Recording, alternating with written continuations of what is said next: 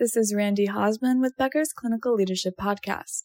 Here's your daily industry news brief for May 2nd. First, WalletHub's annual rankings show Washington once again as the best state for nurses to work in. The methodology compares every state across 20 key metrics. States are graded on a 100-point scale. Scales are then averaged to determine the rankings. The top 5 are Washington, Maine, New Mexico, Oregon, and New Hampshire. The 5 worst are Hawaii, Oklahoma, Arkansas, Alabama, and Mississippi. Second, the Biden administration will end COVID-19 vaccine requirements for employees of CMS-certified healthcare facilities. A date has not been set. More details on this process will be available in the next few days. Next week, the administration will also drop COVID-19 vaccine requirements for federal employees and contractors, as well as air travelers. This is the same day the COVID-19 public health emergency expires. Third, the Joint Commission names 3 people to its executive leadership team. Jean Courtney is selected as the accrediting body's executive vice president and COO. Her appointment is immediate. Ken Grubbs, DNP RN, will serve as Chief Nursing Officer and Executive Vice President of Accreditation and Certification Operations. Paul Gerard is named Executive Vice President and Chief Brand and Communications Officer. Dr. Grubbs and Mr. Gerard will join June 1st. Fourth, Xavier University in Cincinnati agrees to settle a lawsuit filed on behalf of nearly 500 nursing students for $750,000. The lawsuit was filed in July 2020. It alleges the private university failed to provide proper education to students enrolled in its accelerated bachelor's degree in nursing program in the spring and summer of 2020.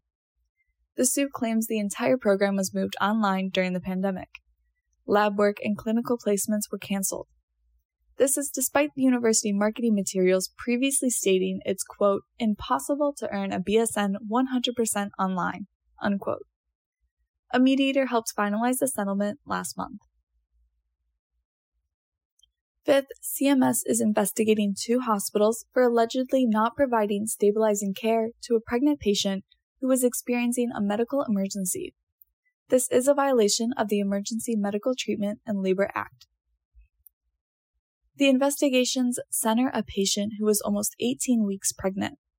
She experienced a preterm premature rupture of membranes. She was advised her pregnancy was no longer viable.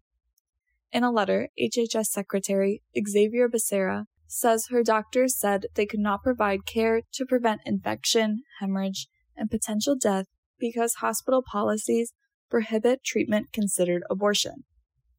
Mr. Becerra says this is a violation of the EMTALA protections. EMTALA is a 36-year-old federal law that requires Medicare hospitals to provide all patients appropriate emergency medical care. The patient survived. The National Women's Law Center is filing a complaint on behalf of the patient. It identified the hospitals as Freeman Hospital West in Joplin, Missouri, and the University of Kansas Health System in Kansas City. The University of Kansas Health System says it reviewed the care provided to the patient and found it's in accordance with hospital policy. Freeman Hospital has not immediately responded to requests for comment from CNN or the Associated Press. In the letter, Mr. Becerra reiterates that federal law takes precedence over state laws in emergency medical situations. Thanks for listening.